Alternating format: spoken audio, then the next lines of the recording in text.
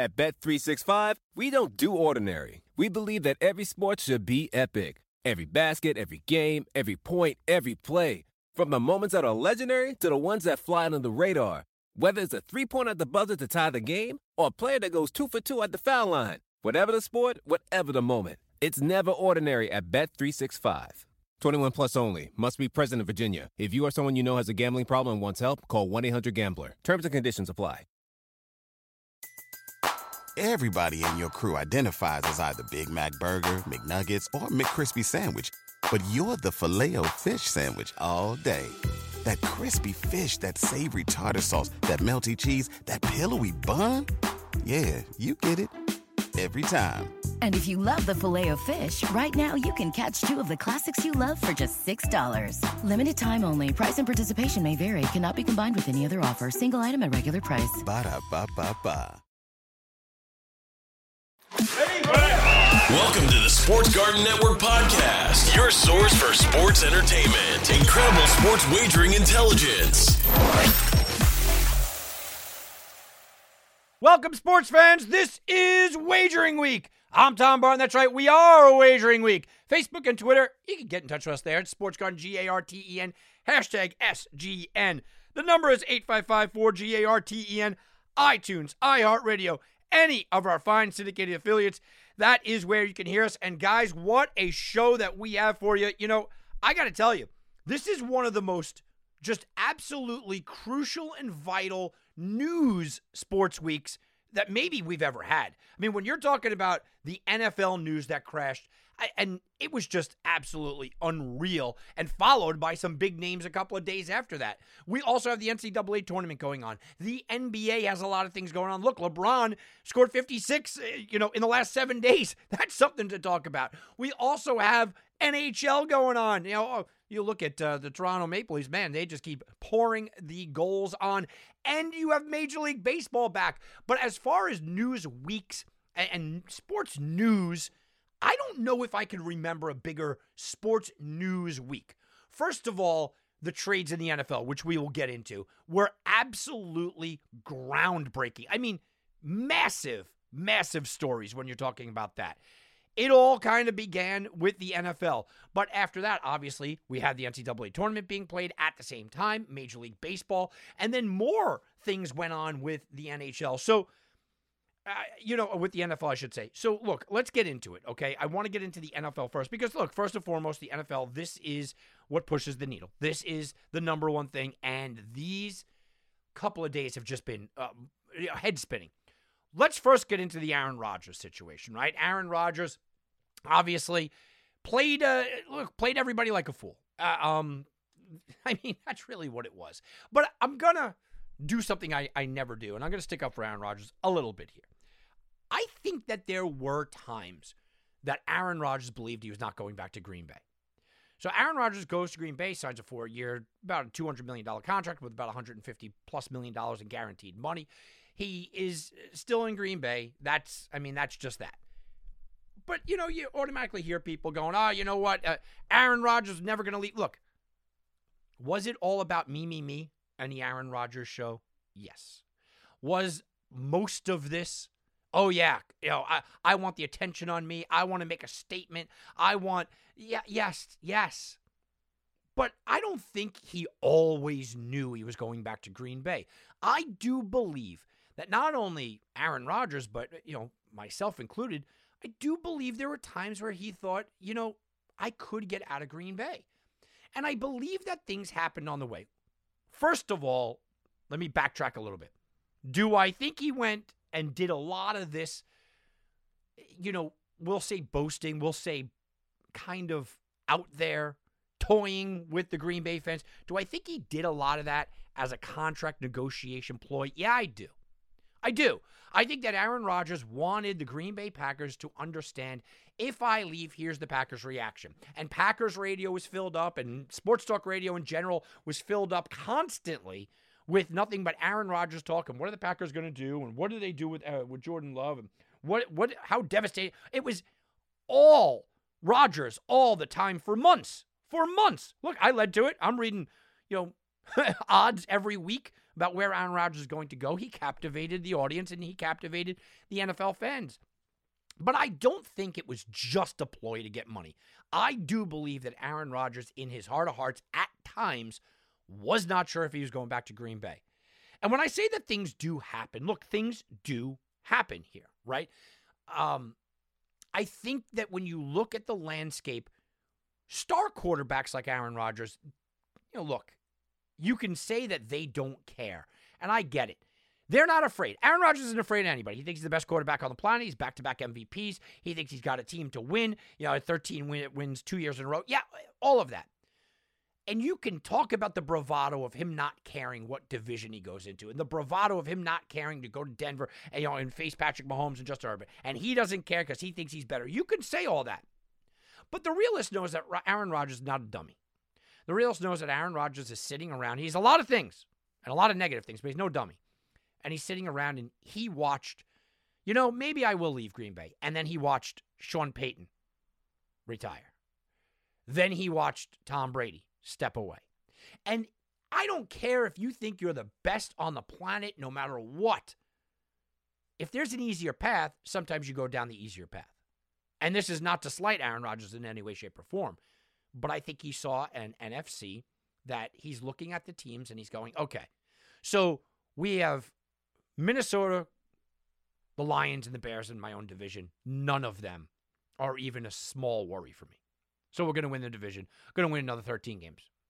You look at the South. Well, I had Brady. Don't have to worry about him. The South is littered with Sam Darnolds of the world, unless you believe in Matt Ryan and that mess that is in Atlanta. No. Carolina, come on. New Orleans just lost their head coach. So nobody in the South. Over in the East, well, it's the NFC least for a reason. Daniel Jones. Washington didn't have a quarterback at the time.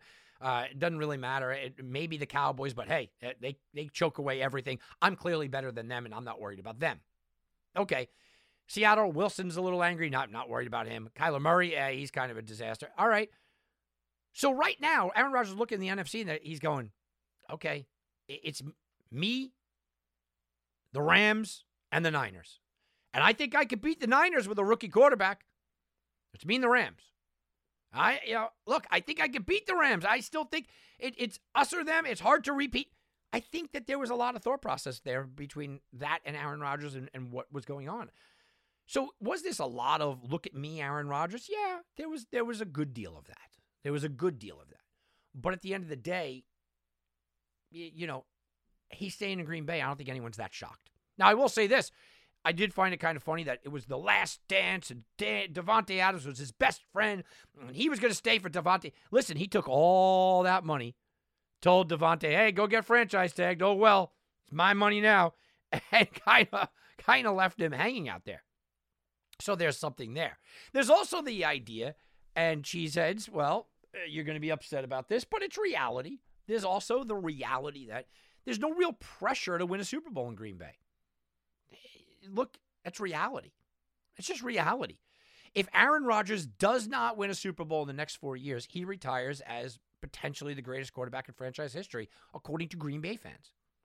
Green Bay fans will find every excuse.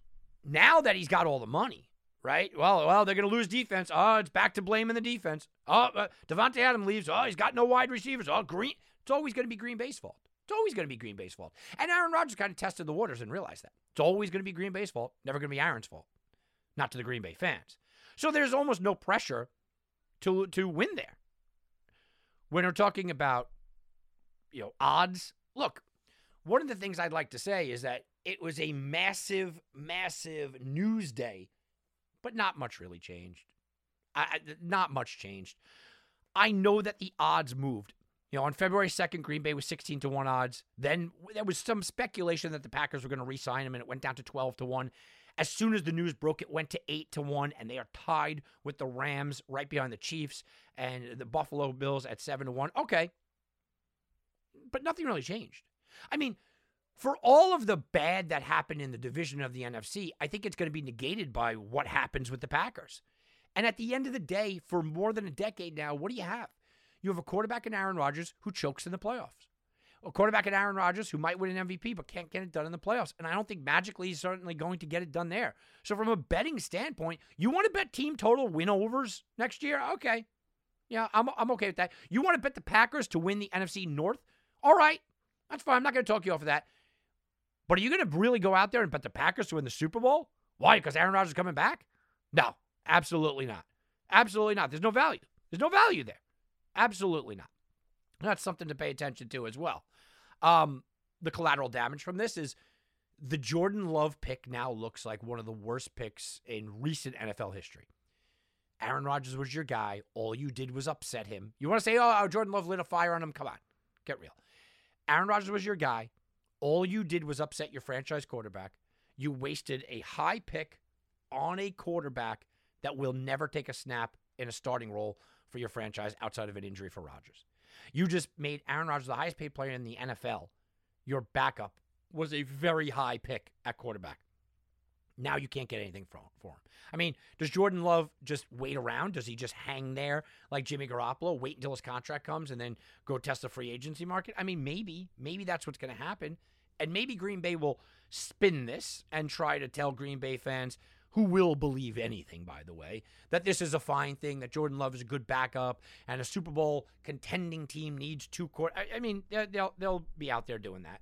Sure, they'll go out there. But the reality is, guys, when you break this all down, Aaron Rodgers going back to Green Bay doesn't really move the betting needle for me at all. As a matter of fact, getting that much money and going back to Green Bay actually hurts the Green Bay Packers. Zadarius Smith is going to leave. They're going to lose some key pieces. If they do franchise Devontae Adams, he's not going to be too happy about it. So Marquez Scantling, I don't think he's a great player. He's not coming back. So the Green Bay Packers made the move that every Green Bay Packer fan wanted them to do, but I don't think on a betting perspective, it really moves the needle. Then a few hours later, after all of this attention had to be paid to Aaron Rodgers, a few hours later, what happens? Oh, well, Russell Wilson. Russell Wilson gets traded to the Broncos, and they did it really in a very smart way because you didn't want this to linger, so they announced this deal very, very quickly. And they announced it without us knowing the particulars. They announced it. Why? Because they didn't want anyone out there saying, well, Denver only got Russell Wilson because Aaron Rodgers is off the market. They didn't want that to be said. So this was in the works for a while, and we did talk about Russell Wilson. Look, Russell Wilson has been unhappy there in Seattle for a little while now. He's been unhappy in Seattle. He showed it on the field this year. I know he was hurt, but you could see something was missing. Denver was going to go all in on a quarterback. A lot of us thought it was going to be Aaron Rodgers. If not, it was going to be Russell Wilson or Watson, or they were going all in on a quarterback. And here it is, Russell Wilson to Denver. So let's break this down. Look, Russell Wilson makes the Denver Broncos better immediately. Of course he does. Of course he does. Right? Russell Wilson deserves to immediately get that kind of respect. But he is going to a division with Herbert. He's going to a division with, obviously, Patrick Mahomes. He's going to a division with the playoff Raiders. Ha, ha, ha. Say what you want about the Raiders. They are a playoff team, and they did it with a special teams interim head coach. Now, Russell Wilson also has been telling people he wants Mahomes money. So, contract negotiations are going to begin a year from now. Seattle was not going to give him that money. Denver's going, yeah, okay, we could try that. Right? I mean, we could try that. Seattle got a good slew of picks back. You've got to say, man, they did pretty well. But this is now an interesting scenario because you have one of the oldest coaches, if not the oldest coach in the country, and Pete Carroll out there. And he's going to be around for a full rebuild. Are they really going full rebuild? Well, that was the question. I said, yeah. Immediately when that happened, and while everybody else was paying attention to, all right, let's rank the AFC quarterbacks. Basically, I said, guys, look, Seattle's going to fall apart here. Why is nobody paying attention to that? The betting angle that I want is Seattle picking in the top 5 in next year's draft. Seattle team total under all day long. So immediately after Wilson, I said maybe Lockett would go. DK Metcalf probably not going to be on the team. The next day, Bobby Wagner, 8-time Pro Bowler, was released. I mean, Seattle's going to be god-awful. And here's the thing. Seattle does terrible with their picks, their early picks, I should say.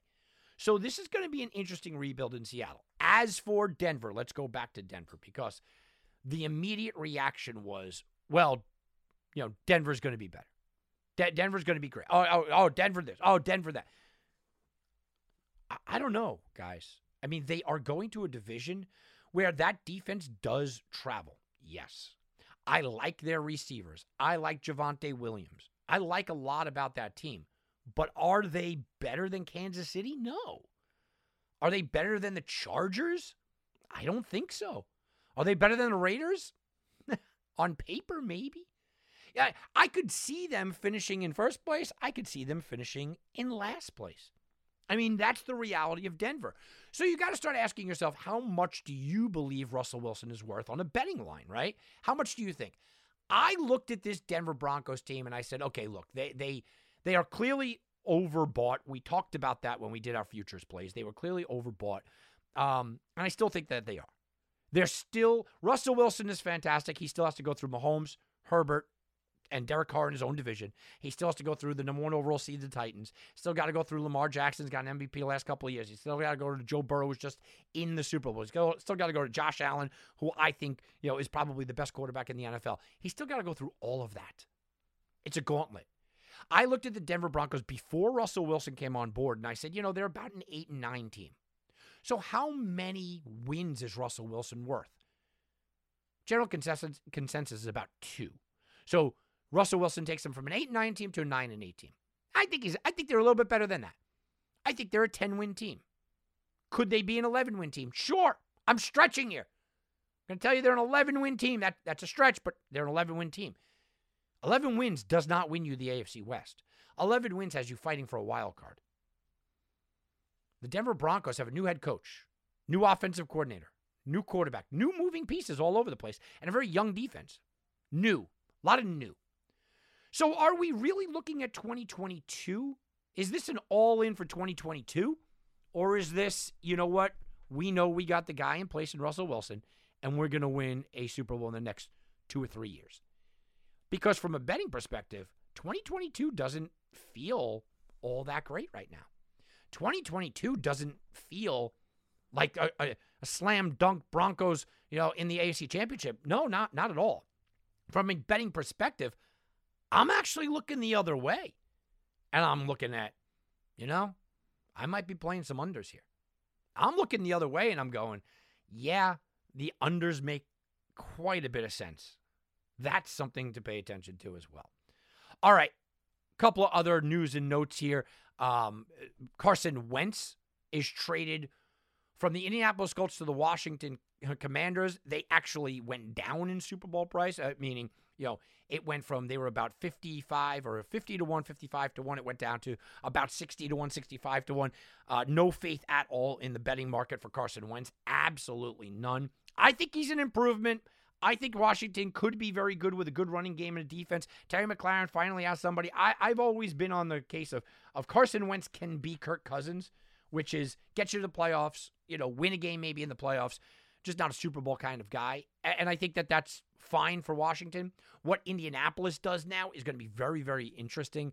Are they the Deshaun Watson, suitors? Is that who they're looking at? Tom Brady, Jimmy Garoppolo? I mean, who is going to go to Indy, who now has a giant opening? Also, Khalil Mack was traded from the Chicago Bears to San Diego, Los Angeles, and whatever we're talking about with the Chargers. And they're kind of going like all in. I mean, you put Bosa and Mack back to back, absolutely outstanding. And from a Bears fan's perspective, my first instinct on this trade was I hate it. I hate it because I didn't want to see Khalil Mack go. But I get it. I do. Look, Khalil Mack is 31 years old. He's owed $64 million over the next 3 years. He's coming off of a back injury. He is playing really well now. But the Chicago Bears aren't looking at a Super Bowl next year. They're looking at 2-3 years down the line. That's what the Bears are looking for. And what that, Poles and GM and the new head coach, what they're trying to build is in 2 or 3 years, Justin Fields to take over this league. Well, Khalil Mack would be on the downside, and you'd still be paying him a lot of money. They get a 2nd-round pick and a 6th-round pick for him. I think they could have got more. That's why I don't like it. And I'm going to miss Khalil Mack, being out there and being the guy. But I get why the Bears did it. I don't agree with it, and I wish they hadn't, but I get why they did it. Also, Godwin, franchise tagged. A couple of guys out there that we believed were going to move places, it doesn't look like that now. Mitch Trubisky is apparently in pretty deep conversation with the New York Giants. None of this is really moving the betting market. The Carson Wentz thing didn't really move the betting. It actually went the other way.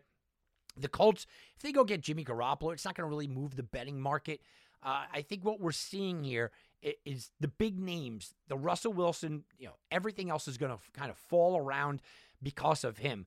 But I just don't see a lot of betting moves to be made here. This is an offseason and really a week where big-time news came in, and we saw the Green Bay Packers line jump. Not for me. Green Bay still not a buy. We saw the Denver Broncos line, get solidified with Russell Wilson. Not for me. Still don't see much value on Denver. Maybe Trubisky, maybe the Watson rumors. What's going on in Indy? The Commanders have a new quarterback. What's Wentz's deal? Maybe Kirk Cousins is on the block. Who's going to get Deshaun Watson? All of it really isn't going to push the needle. The only thing that really will push the needle is if Pittsburgh or Indy go out, they get Deshaun Watson, and, oh, by the way, Deshaun Watson also doesn't have, jail time or suspension attached to him, because he's that kind of player. But even with that, I'm going to tell you that Deshaun Watson in the regular season is 2 games over 500 for his career. So I don't see this being a news week that will move the betting line, that will move my betting brain. But I will tell you what, it was an extraordinarily crazy news week. How it broke, when it broke, the order that it broke, how it all went down for the NFL was just absolutely bonkers. Huge names being moved all over the place. Guys, major players not being re-signed. Oh, that's all expected, okay? But not Russell Wilson and Khalil Mack and Carson Wentz in basically a 48-hour period. By the way, all led off by Aaron Rodgers, who we kind of assumed. All right, let's take a quick timeout. Come on back. When we get back, going to get into a little college basketball. This is what we're supposed to be talking about. The NFL just absolutely took over the news cycle. Talk about that and more right after this, right here on Wagering Week. And now back to Wagering Week with Tom Barton. I'll bet you $20 I can get you gambling before the end of the day. No way. I'll give you 3-to-1 odds. You're on. What are the odds? What are the odds? And we're talking about the NFL. How do I not take a look at the odds? And we're going to go to the big Super Bowl odds. And we're going to talk about everybody. Look, at the top, I told you, Bills and Chiefs, 7-1. Some places have the Bills at about plus 650, but basically 7-1. Packers are 8-1. Rams are 8-1. Niners and Broncos are 12-1. Cowboys 14-1. Ravens 20-1. Titans 20-1. Bengals 20-1. Cardinals 25-1. Colts have gone now from 20-1 all the way down to 30-1 as they wait for the next quarterback. They could continue to fall. Chargers, no real movement after the Khalil Mack trade, 25-1. Buccaneers 28-1. Patriots 35. Browns 35. Vikings 35-1. Saints 40-1. Eagles 40-1. Steelers 50-1. Dolphins 50-1. The Commanders go from 50-1 down to 60-1. Jumping in front of them, Falcons, Panthers are still 50-1. The Raiders are 60-1. Bears, after the Khalil Mack trade, no movement at all. Bears and Giants are 80-1. Seahawks, Jaguars, 100-1. And I could argue the Seahawks should be a lot worse than that. Texans, 150. Jets, 150. And the Lions, 150-1. That is, what are the odds? I mean, look, nothing changes for me, guys. Nothing here changes for me. I still think that the Bills are the best team in the league. I don't see value on them. I think there is some value on the Rams. Now maybe a little less with Aaron Rodgers coming back, if you want to believe that. But I certainly don't believe that the Packers are a better team than the Rams. I just don't like to bet on a team to win the Super Bowl 2 years in a row. The Niners, still a questionable quarterback there. The Broncos at 12-1, I think, is a ridiculous number. I'm still eyeing the Ravens, for value's sake. I kind of like the Ravens. And in the NFC, I mean, if you're looking for value, we still have a lot of teams that could jump up. The Buccaneers could land a quarterback, and at 28-1, they could still be right back in this thing. People are liking the Vikings at 35-1. I don't see it. Not with Kirk Cousins, not with a depleted defense. Saints don't have anybody at 40-1. The Eagles at 40-1 still uninspiring. I mean, the Commanders at 60-1. They might be worth a stab just because they could make the playoffs, but I don't really see anything. All of the news that went down was just that. It was news, and I just don't see it moving the betting market, as you can obviously see. I'm just not in favor of it kind of skewing the betting market. All right, let's quickly get into the NCAA tournament. And I would just want to talk real quick about, the mid-majors. And the mid-majors is something here where I like them. Every year, I follow the mid-majors over the course of the year. And I did my numbers this year and my full breakdown after the regular season of how many games I bet and how well I did. And, I bet 126 games this regular season in college basketball. 126 games over the course of college basketball. That's what I bet. More than half of them were mid-majors. So I really do like the mid-major conferences. And in a lot of ways, it really, really helps me early on from a betting perspective, to see what kind of value, what kind of style. My best team that I made the most money on this year was Vermont. 10-2, I went with Vermont games this year. 10-2 on Vermont games overall this year. So I feel like I have a good handle on some of these mid-majors. So I want to talk about some of them. So we do have automatic bids already handed out. Like I said, I'm recording this on Thursday. So if you're listening on Friday and Saturday, there'll be more automatic bids. But as of right now, Murray State, Longwood, Loyola Chicago, Chattanooga, Georgia State, Jacksonville State, Bryant, Delaware, Wright State, South Dakota State, and Colgate. Those are all the automatic bids. Now, we still have the American, where, a team like Vermont, we still have the ACC, obviously, the big conferences. We still have the American East, which is the Vermont Conference. The Atlantic 10 is still out there. The Big Sky is still out there. The Conference USA, the Big West, the Ivy League Conference, that doesn't even start until Saturday. The MAC, the MEAC, the Mountain West, the Southland Conference, the SWAC, the WAC, and the WCC. I mean, we have a lot of mid-majors yet to be decided. But I want to kind of have a conversation about what makes a good mid-majors team. Now, last year, if you guys were listening, I crushed it. Oral Roberts, money line, 2 games in a row. Absolutely crushed it. I loved what I watched. I love the fact that they had a 1-2 combination. I love the fact that at all times they had the best scorer on the court, and there was no doubt about that. Now, Oral Roberts is not going back, so I have to start to look at different things. Jacksonville State isn't somebody that really impresses me, especially they do it with defense. Well, that defense kind of will come unrattled. What I like from a mid-major team are teams that are not going to get pushed around by superior talent. Not because of, well, you know what, we're better than you. No, because superior talent can only do a few things. Superior talent can beat good defensive teams because they're not used to the size. They're not used to the speed. They're not used to the execution. So really good defensive teams coming from the mid-majors, I generally don't love. I like teams, if you're looking for mid-major teams going into the tournament, I like teams that can shoot the 3 and don't miss free throws. Shooting teams do well because you can play good defense and be from a Kentucky or a Duke or one of the Blue Bloods at Kansas. You can play good defense, but it's hard to stop the 3. If that 3 ball is falling, if that 3 ball is going down, well, it's hard to stop it. If you have a double combination, that was a rarity last year with Oral Roberts because Abbas was so good, and they had a 1-2 punch. You couldn't just spy on him, and if you spied on him, you had that. It was a rarity. And the reason why Oral Roberts didn't make it back this year is they lost one of the 1-2 punches. So you look around. Look, Loyola Chicago is not sneaking up on anybody anymore. They had a very good year, but I don't think that that's the team. Longwood is a pretty good team. Longwood had a really good under-the-radar year where they generally went wire to wire in that conference and were able to beat people up. Murray State, not really going to surprise some people. Murray State out of the Ohio Valley the Ohio Valley Conference is starting to become that conference, okay? The Ohio Valley, to me, is starting to become that conference that you could start to talk about, well, you know what? They got a lot of good teams there. Could the Ohio Valley Conference, could they possibly be better than, say, a Mountain West or so? Oh, I could argue that. The Ohio Valley Conference, Murray State's a very good team. Belmont won 25 games. Morehead State won 23 games. You do have the drop-off after that, and you have garbage teams like Eastern Illinois in that conference. But the top 3, Murray State, Belmont, and Morehead State, all very good teams. I can argue that is a better conference than, say, a Mountain West where, all right, you got Boise State, Colorado State, San Diego State, Wyoming, and then it drops off. So, it's close. Murray State's not sneaking up on anybody, right? They're not that team that's going to kind of just come out of nowhere and you're going to go, oh, wait a minute, hold on. Murray State's that team. No. Same thing with Longwood. I think Longwood is a very good team from the Big South. I think they have upset potential, but they don't have the formula that I'm looking for. Chattanooga, same thing. Chattanooga plus the points first round, I'm all game if they're going to give too many points. I don't really like Georgia State or Jacksonville State.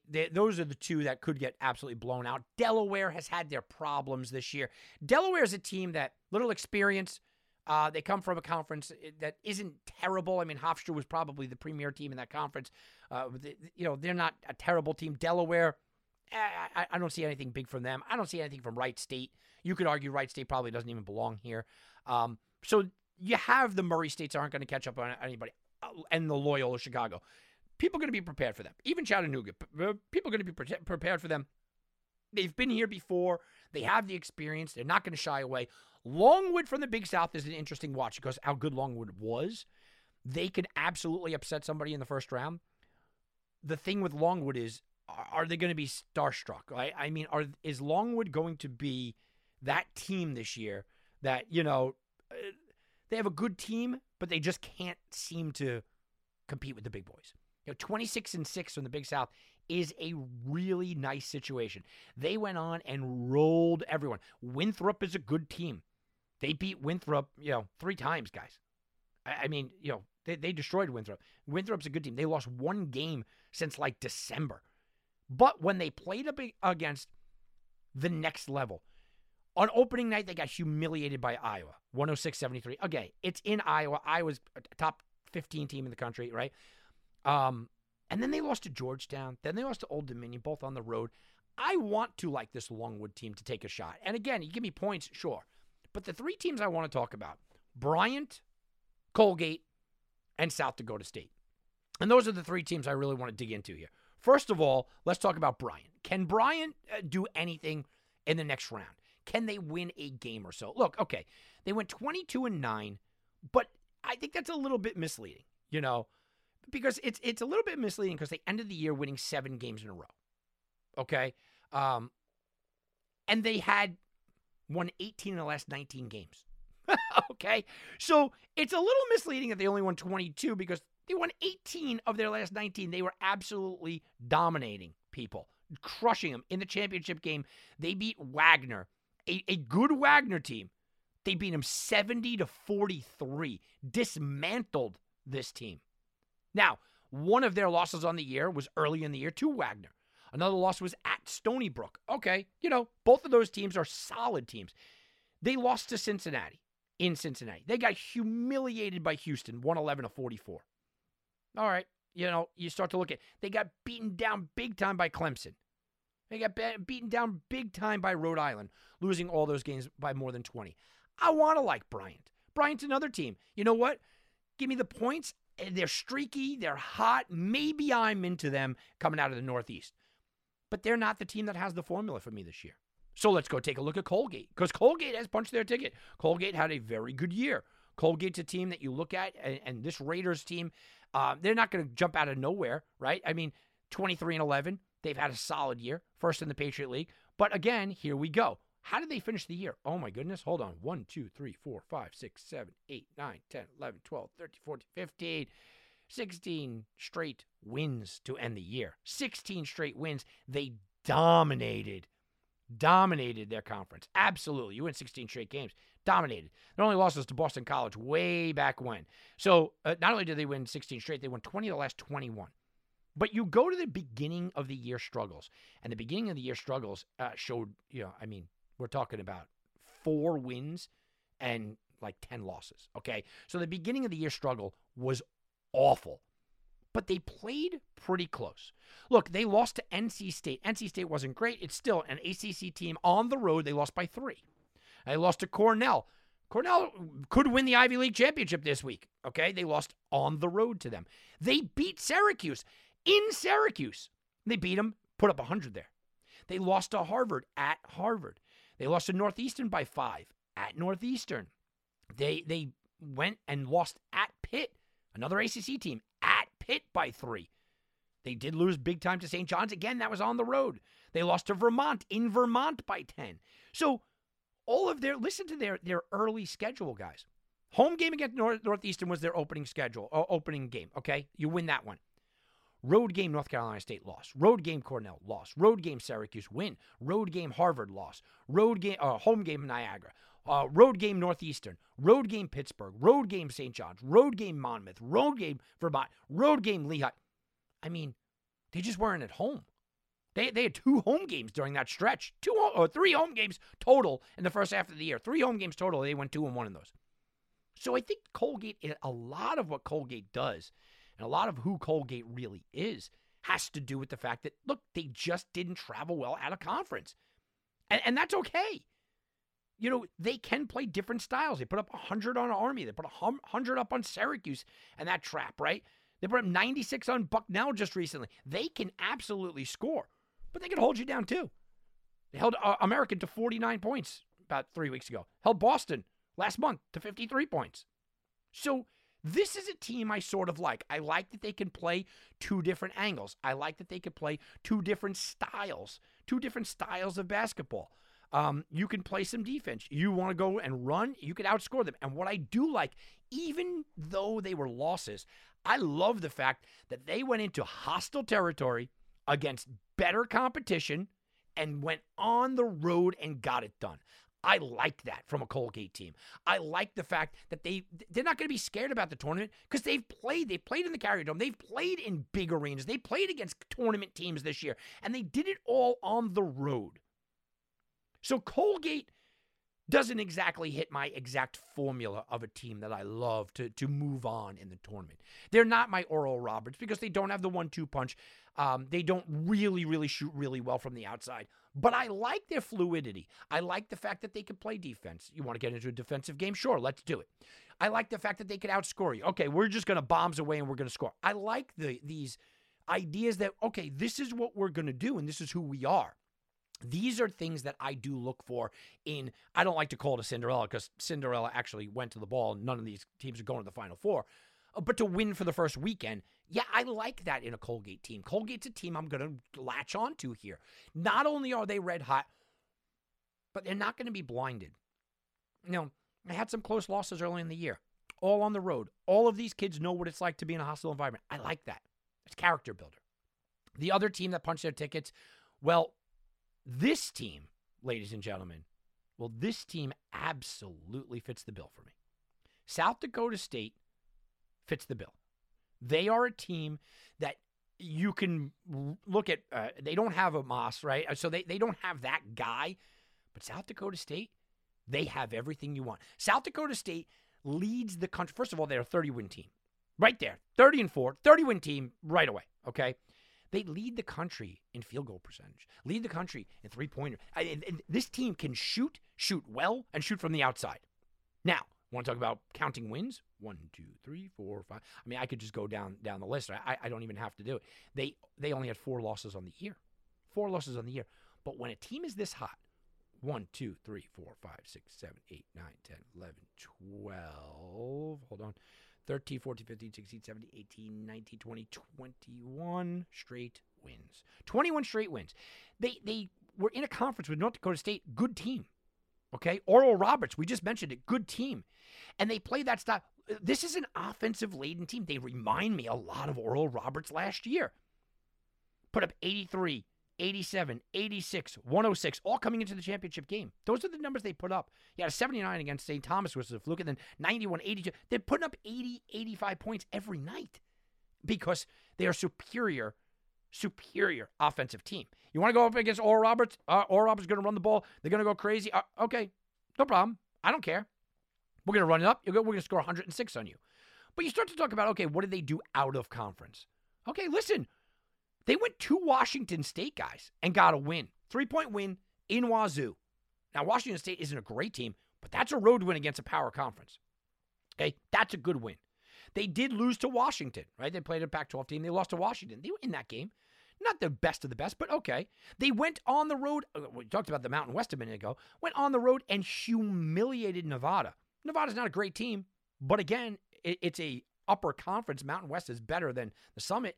And they humiliated them by 27. They scored 102 on Nevada. 102 on Nevada. And then their big game that everyone's going to point to is against Alabama.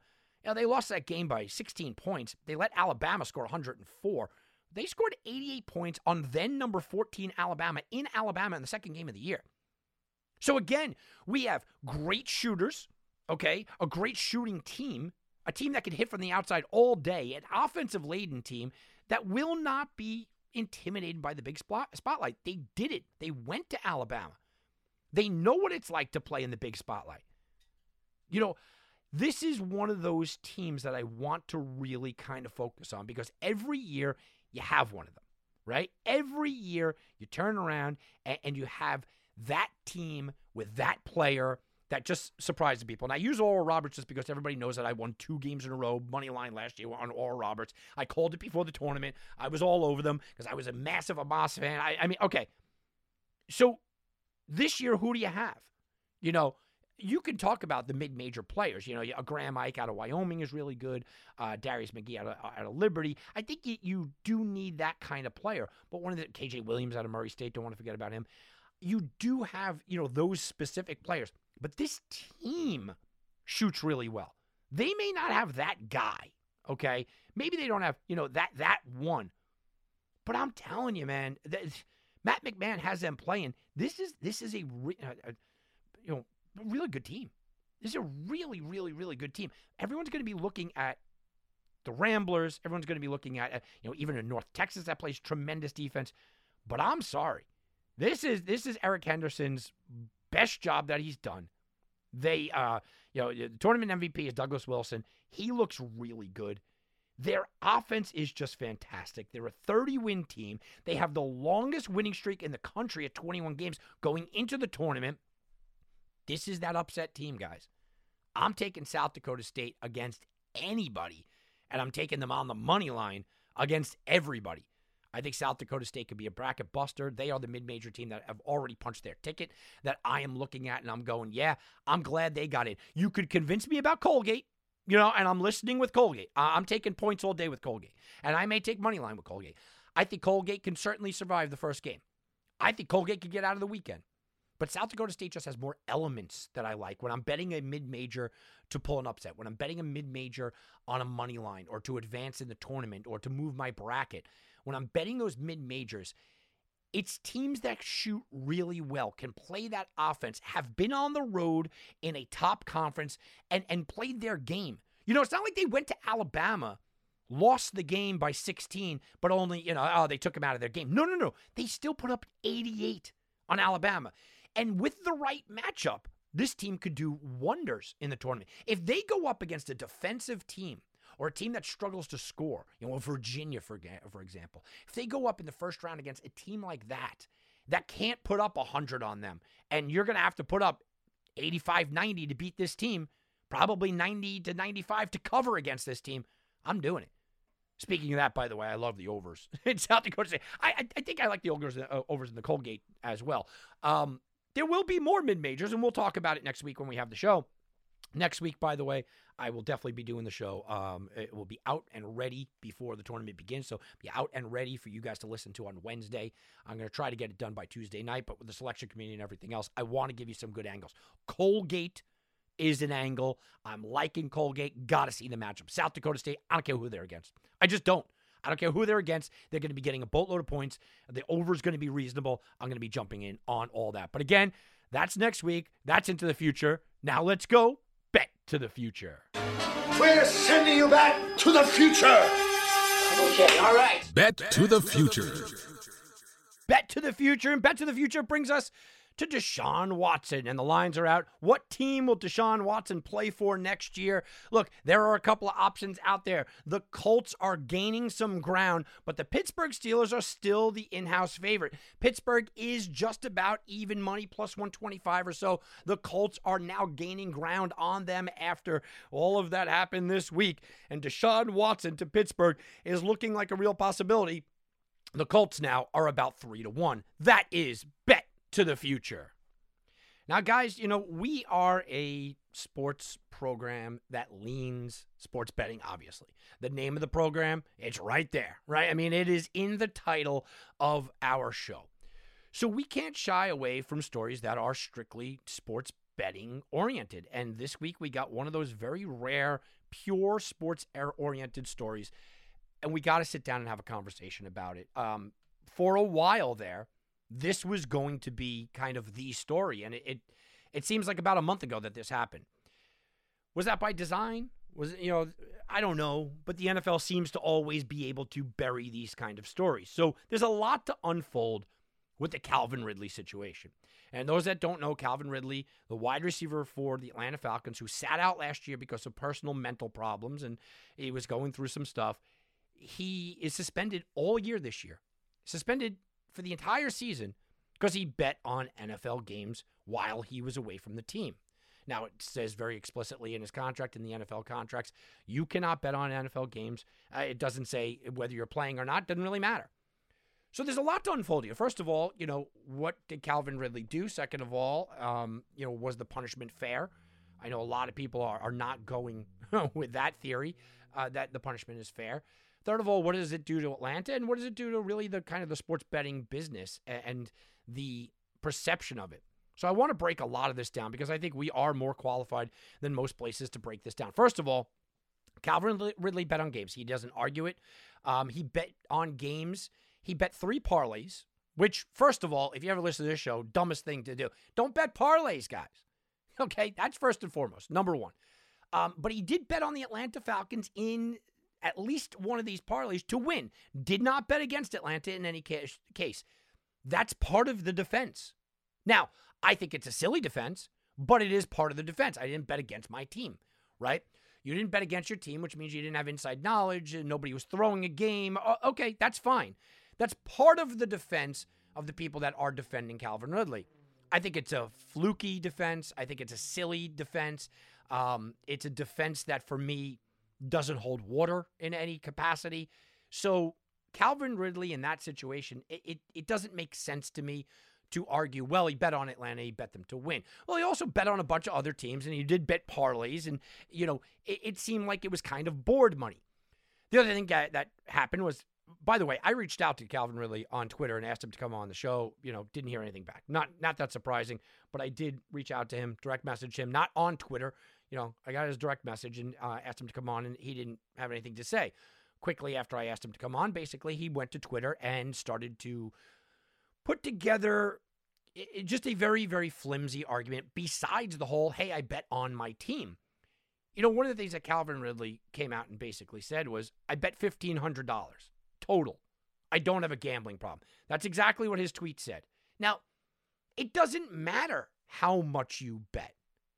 There is a lot of question. Well, you could bet this money. It doesn't matter how much you bet. You bet on the game. You can't have athletes betting on the game. Now, Twitter exploded, okay? And the Twitter universe is very interesting, but Twitter exploded and a lot of this kind of went down and said, look, basically what happened was he risked $1,500. He lost $11 million in this year's salary.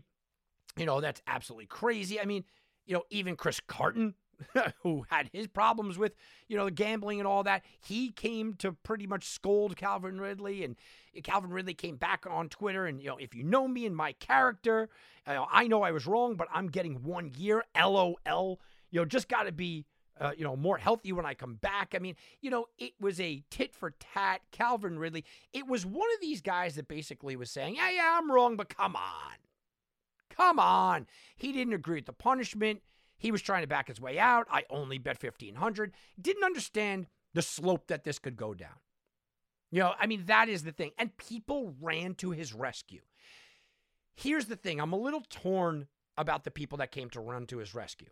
Because while I agree in sentiment with them, I also think it's a very ridiculous comparison and argument. A lot of people saying, Ray Rice did this and this guy beat up his wife and this guy beat up his girlfriend and they didn't get anything. And look at Deshaun Watson. He's still not suspended and they didn't get any time. And, you bet $1,500 and they get a year. I mean, that's absolutely terrible. You see a lot of that going on, right? You see a lot of the false comparisons. I've been the first one to say, if you hit your wife, if you're in domestic abuse with a wife, with a child, with a girlfriend, whatever it is, you shouldn't play football ever again, okay? But that's not reality, okay? That's just not what the NFL has done. I think they should do that, but that's not what they've done. There are certain rules in place. I mean, I thought the fact that Tom Brady got suspended for a thing that he didn't do, and that was kind of proved that he didn't do anything, and the whole Deflategate and all that was overblown, and that was ridiculous. And there are guys that, like they said, driving drunk, doing coke, doing this, doing that, throwing girlfriends downstairs. They're all playing. They're all playing. So it is a little hypocritical, and I've argued that for the longest time. You listen to my radio shows for the last 2 decades. I have railed against that and argued that the NFL is ridiculous for that. But with that being said, it doesn't mean that Calvin Ridley doesn't deserve to be suspended for a year. He does. You can't bet on games and be a player. And you would think maybe I would be on the other side of this because I am sitting here and advocating gambling, but I'm not a player. Also, the same thing is a false equivalent of, you hear a lot of people going, well, congressmen are betting on stocks. You're right, they are. They are. But that doesn't mean we're not going to punish what we know. And the NFL here, they got a break, man. They did. The NFL got a huge break. They got a player that was sitting out last year. They got a player that was sitting out betting on games and betting a very small amount. And Calvin Ridley coming and saying, I only bet $1,500, really helps the NFL because of this. Imagine, just think about the rhetoric, the conversation. Think about what would be happening if an active NFL quarterback, we'll say, okay, was betting hundreds of thousands of dollars every game betting against his team. Chaos. So the fact that Calvin Ridley bet $1,500, hey, that helps the NFL. The fact that Calvin Ridley wasn't an active player at the time, that helps the NFL. The fact that Calvin Ridley was an active player, bet on his own team, and only bet $1,500, hey, that's all good stuff for the NFL, but letter of the law is we're still suspending you, okay? But it's all good stuff for the NFL. This helped the NFL that it was Calvin Ridley as opposed to the other scenario that I just threw out there. This could have gotten really, really, really bad with the NFL being in bed. And that's the other thing. The other argument. Well, the NFL is, in bed with legalized sports betting. Yeah, come on. Don't blame legalized sports betting. Come on. Get out of here. You have a team in Vegas. What do you think? Do you think that millionaires, and that's what Calvin Ridley is, he's a millionaire. Do you think millionaires can't find a dude to go bet with? Do you think that millionaires can't open up an offshore account? They're too dumb to open up an offshore? Come on. You want to bet, you're going to go bet. Okay? The NFL got lucky here. They got very lucky that it was Calvin Ridley betting $1,500 a game from his couch on the inactive list, betting on parlays, including the Atlanta Falcons. They got lucky. The NFL looks beautiful in this spot. And now they get to throw the hammer down. Oh, I don't care. You bet $1,500. Year suspension for the guy that was sitting out. Now they set a precedent.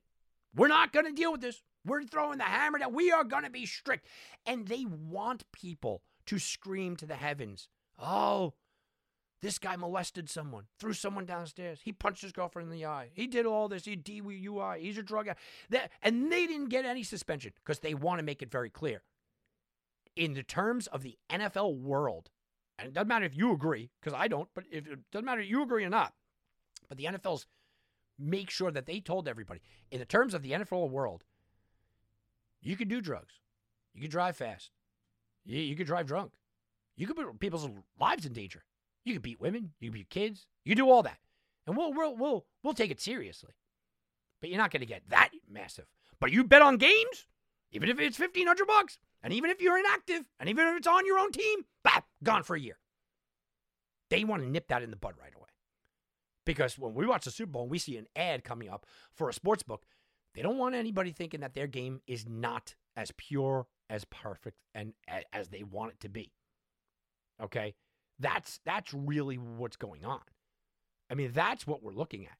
You have to look at this situation with Calvin Ridley, and you got to say, this is a good thing for the NFL. It wound up being. The weird thing is that why he was found out is actually because of legalized betting. Florida had sports betting for like a minute, right? Honestly, it was a couple days. And then they pulled it back. So Calvin Ridley tried to make a bet outside of the Florida area. So the geo-tracking kind of grabbed him. His screen name was basically like, I'm the real Calvin Ridley. So they figured out that it was Calvin Ridley, and that's what got him. If anything, Look, this can be spun in 18 ways, and people are going to argue about the penalty being too harsh, and people are going to feel bad for Calvin Ridley. I asked to hear his side. He clearly thinks it's a joke, and with an LOL on the back of it, and I'm coming back stronger, just gives me more time to rest and heal, watch what I do when I get back, and it was only $1,500. And all of that rhetoric, quiet all that noise. And when you quiet all that noise, legalized sports betting is the reason why Calvin Ridley was caught. Legalized sports betting is why we're in this position. They could come out looking good. The NFL got a gift with Calvin Ridley. This isn't a bad thing for the NFL. On the surface, well, yeah, it doesn't look good. But this isn't a bad thing for the NFL. It was like baseball steroid era, right? Go back. Who was the first guy to get suspended, for a year or that long suspension? Who's the first guy? You don't know him. You don't know him because it didn't happen to one of the big boys. It didn't happen to that huge name until Ryan Braun down the line. But there was guys before that. You didn't know. You didn't know their names, or they were mediocre. They were relief pitchers, right? It didn't matter. But they were able to set that precedent. And here it is. The NFL was able to sit back and set the precedent.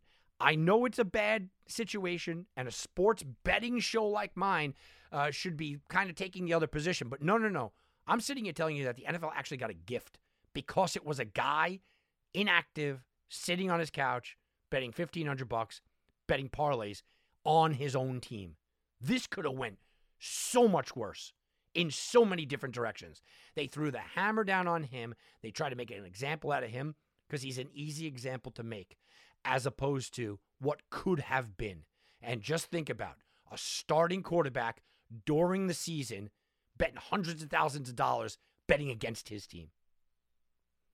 Yeah, that could have been the conversation. Thankfully, it's not. All right, guys, what a crazy week we just had, and we're going to have an even better week. And March Madness begins next time we talk. I'm going to do the whole brackets. I'm going to talk about what happens on Sunday, Selection Sunday. We'll break it down. I'll fill out a bracket live on the air, give you who I like in upsets, give me some points. We'll talk about it all. I'm Tom Barton for Wagering Week. We'll be back, and you can bet on that. This has been a presentation of the Sports Garden Network. To be part of the show, call 1-855-4-GARTEN. That's 1-855-442-7386. Connect with us on Facebook and Twitter at Sports Garden. That's GARTEN. Get all your credible sports intelligence 24 hours a day by visiting us at sportsgarden.com. At Bet365, we don't do ordinary. We believe that every sport should be epic. Every goal, every game, every point, every play. From the moments that are legendary to the ones that fly under the radar. Whether it's a game-winning goal in the final seconds of overtime or a shot on the goal in the first period. Whatever the sport, whatever the moment. It's never ordinary at Bet365. 21 plus only. Must be present in Virginia. If you or someone you know has a gambling problem and wants help, call 1-800-GAMBLER. Terms and conditions apply. Everybody in your crew identifies as either Big Mac Burger, McNuggets, or McCrispy Sandwich. But you're the Filet-O-Fish Sandwich all day. That crispy fish, that savory tartar sauce, that melty cheese, that pillowy bun. Yeah, you get it. Every time. And if you love the Filet-O-Fish, right now you can catch two of the classics you love for just $6. Limited time only. Price and participation may vary. Cannot be combined with any other offer. Single item at regular price. Ba-da-ba-ba-ba.